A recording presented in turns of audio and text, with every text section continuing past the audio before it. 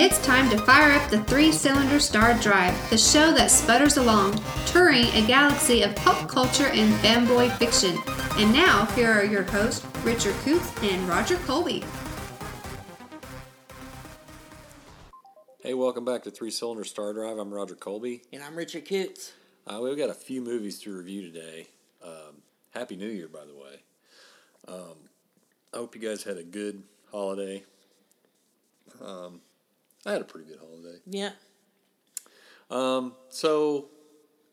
First we're going to talk about a couple movies. We're going to review just a couple movies. The first one we're going to review is The Matrix Resurrections, which is how long is it after, been 20 years? Yeah, like 20 years, I think. Yeah, since the last one. So, I had a lot of high expectations going to see this movie. I'm not going to spoil it. We don't want to spoil these two movies, but this movie, I'm going to give it, after thinking about it and seeing it again, I saw it again on TV. I watched it again on HBO Max. Went to see it in IMAX, and I went to see it on HBO Max. And I'm going to give it about 3 out of 5 stars. Yeah, I'm going to give it that too. I really enjoyed it after seeing it in the theater, but I went home later, and the more I'm thinking about it, the more some disappointment started to set in. And I'm just thinking about things that happened in the movie, and I'm like, there's a character who's upset about what they do with Neo, but the more I'm thinking about it, is like, that character is right. Yeah. I that character, I agree with that character. They never should have did what they did at the beginning. There was really no point in it. How do I say this without spoiling anything? It's hard. Yeah, I'm just gonna say it. They wake up Neo. He's in the Matrix. You see that in the trailer. That's not a spoiler. You know he's in the Matrix in the trailer. But the whole thing is like, well, you didn't really need to do Neo. Why are you upsetting this balance that has been set? Yeah. Kind of, if you see the other Matrix, like Neo made this deal with the machines to stop the fighting. Stop the fighting with the humans, and they said, and he made a deal. Well, if people want out, they can get out. Yeah. Otherwise, just leave them be, and there'll be peace between the machines and the people. And they kind of ruined that peace unnecessarily. Yeah. If you really think about it. Then the other thing I was kind of really disappointed about was the fight scenes. The fight scenes were kind of really lame. Neo can do... Keanu Reeves can still do all of that stuff. All you gotta do is watch the John Wick movies. Sure. But in this, he does a little bit. He does like maybe one kick, and then does a little bit of hand-to-hand. But I was expecting a lot more fight scenes. But most of his fight scenes is just him putting out his hands and like force pushing people back and stopping bullets. That's pretty much most of his fight scenes. Yeah. Just him putting out his hands. Yeah, it's really. I felt that it could have been a lot more. I get that he's like evolved as a fighter or something, so now he can just do anything in the Matrix. But I don't know. I'd rather see him fight. Yeah, again, the more I think about it, most of everything that happened in this movie was pointless, and this movie was kind of pointless. It was. And I don't know if Lana Wachowski even wanted to do it, because there's like a whole thing in there that they kind of take a dig at Warner Brothers. They do. Warner Brothers. It gets really meta. Yeah. Warner Brothers. She's like, okay, so they want a sequel to the Matrix trilogy, Thomas, and Warner Brothers says that they're going to make it with or without us. Which kind of was true. Yeah, well, this movie did not do well at the box office. No. Critics weren't kind, and Keanu Reeves was asked about it, recently, and he said, "Yeah, there's no plans to do any more. This was it." No, I think he pretty well. Like, the way they set it up at the end, it's like that's it. Well, I don't really the way see they him said it at the end was kind of they left it open ended, but still. There's not going to be much to do after that. yeah, and I'm also thinking about the end though, and it's like the things they're saying is going to happen now. I'm like, okay, but what does that even mean? Yeah. What does that even mean? Doesn't There's no explanation. right. And they kind of leave it open, and I think they probably would have made a sequel or something if this did really well and Yeah. the critics liked it. But No. yeah, I felt at this point I just feel extremely let down. Mm-hmm. Yeah. It could have been so much better. Yeah. All right. So the next movie we're going to talk about is The King's Man. The King's Man. It's a prequel to the Kingsman movies. Yes, it is. And this movie, I love this movie. It was really fun.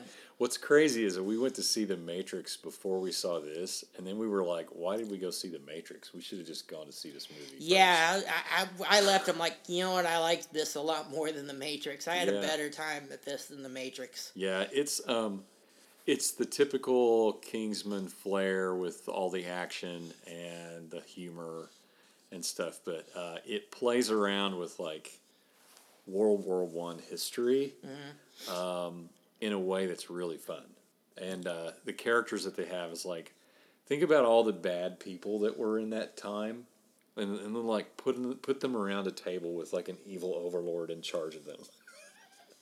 So you've got like Rasputin, and you've got Princeps, the guy that killed Franz Duke Ferdinand. You've got all these people sitting around the tables like they all know one another, which is really insane. But it really gives you like that background of like where all this came from. Now, what I really liked about this movie was that it balances really heart-ripping drama with like crazy action comedy. Yeah, that's what a lot of critics were saying that didn't work, saying that it was not balanced well, and I thought it was fine. It was. It was a little bit jarring to go from one really goofy scene to the next scene being like really like a really serious tragic scene. Yeah. But I think it was fine. I didn't have an issue with it. I didn't think it was unbalanced. Yeah. In the tones, but what was I gonna say? Well, it was a lot of fun. Yeah, it was a lot of fun. You're talking about like all the villains of World War I and stuff getting together. This was it had a little bit of what's it called? Extraordinary Gentleman. Yeah, that's what it kind of had a little bit of that vibe. But not dumb. Like no, I'm not talking. Well, I'm not even talking about the movie. I'm talking about like the way it's. Oh, like a group of people together. Yeah. The way they did that. Yeah, I really liked it. Rasputin was really funny. Risa Fons is. Oh, and the villain too. The main villain at the end of the thing. I did not see that coming. Yeah, I didn't see it coming either. You hear his voice. You see the back of his head, and through the whole movie, we're like, "Oh, that's probably Simon Pegg." That's probably. Yeah, I thought it was Simon Pegg. It's not Simon Pegg. The way they were hiding it, I thought they were gonna have like a big celebrity cameo that they're hiding, but no, it wasn't. No, but man, it's like you don't see it coming. It hits you blindsided. But I'm also thinking after watching this movie, I'm like, you know what? I like this cast a lot more than the cast of the first two movies. Yeah. I mean, I didn't think the second movie was very good, honestly. But I did like this first one. But I liked this cast better. I really did, and I kind of hope they do more with this cast. Yeah. I mean, even though they're like shooting Kingsman 3 in September, but I want to see more Rasputin, even though Rasputin, Well, I want to see Rasputin again. Yeah. He's hilarious. Mm-hmm. He basically ballet dance fights. It's awesome. Okay, so how many stars are you going to give this one, Richard? I'm going to get. You know what? I had a lot of fun. I'll give it 5. I'm going to give it 5 out of 5. I really enjoyed it too. I had a good time watching that. It really made me laugh and kind of pulled on the heartstrings a little bit too. A little bit, yeah. Yeah. Full range of emotions. All right, so next we're going to talk about our movie of the week, and that is Prisoners of the Ghostland with none other than Nicolas Cage, the guy who'll do a movie for you just tell him Anything, I guess. anything, because this movie, I'm gonna say this is the most bizarre movie I think I've ever seen as far as like its plot, because I couldn't figure out what was going on for the first probably 20, 30 minutes. Oh, I still have no idea what's going on by the end. This film makes no sense at all. It's from Sion or something like that. It's a Japanese director. He does like Japanese films and stuff. Yeah. I think this was his first American film. There's so much avant-garde weirdness going on in this movie. I'm not really sure if it's even avant-garde, if it's just like an acid trip or something. There's some weird stuff going on, and I don't get it. It's like a post-apocalyptic movie with samurai, and then there's like geisha girls, and there's Nicolas Cage in a leather suit that's got bombs on it because he's got to go rescue some girl or something, and the governor who's in charge of all the samurai wears like a outfit like Boss Hogg from the from the Dukes of Hazzard, doing a really bad Southern accent. Oh man, it's horrible. And so he puts this suit on him, and it's got 2 bombs at his neck, a bomb on each arm, and then 2 bombs in his crotch area. Yeah, one for each.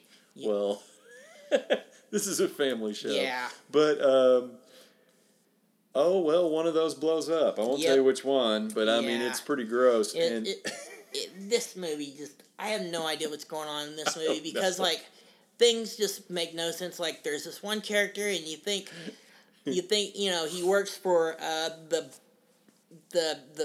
boss character, the governor is what he was called.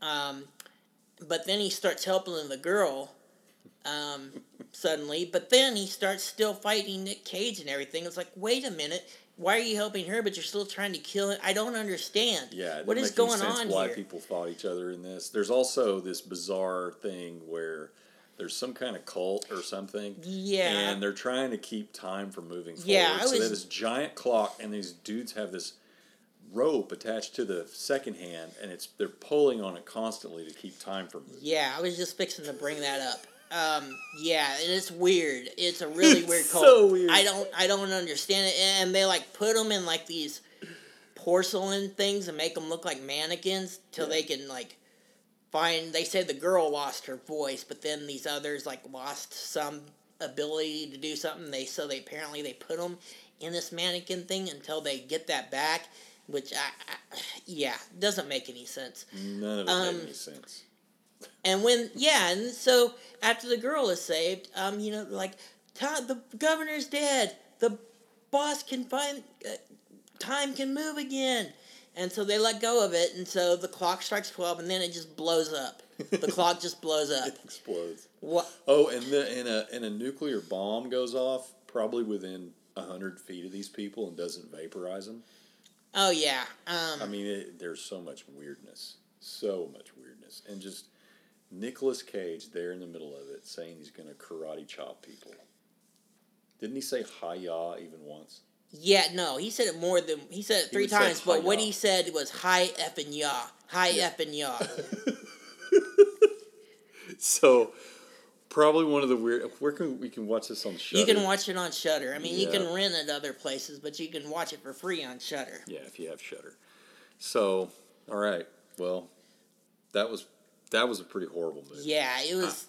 by bad movies, that was probably one of the that was worst hard I've to seen. set through. I'm going to give it half a star. Yeah, half a star. Yeah. All right, well, until next time, I'm Roger Colby. I'm Richard Coots.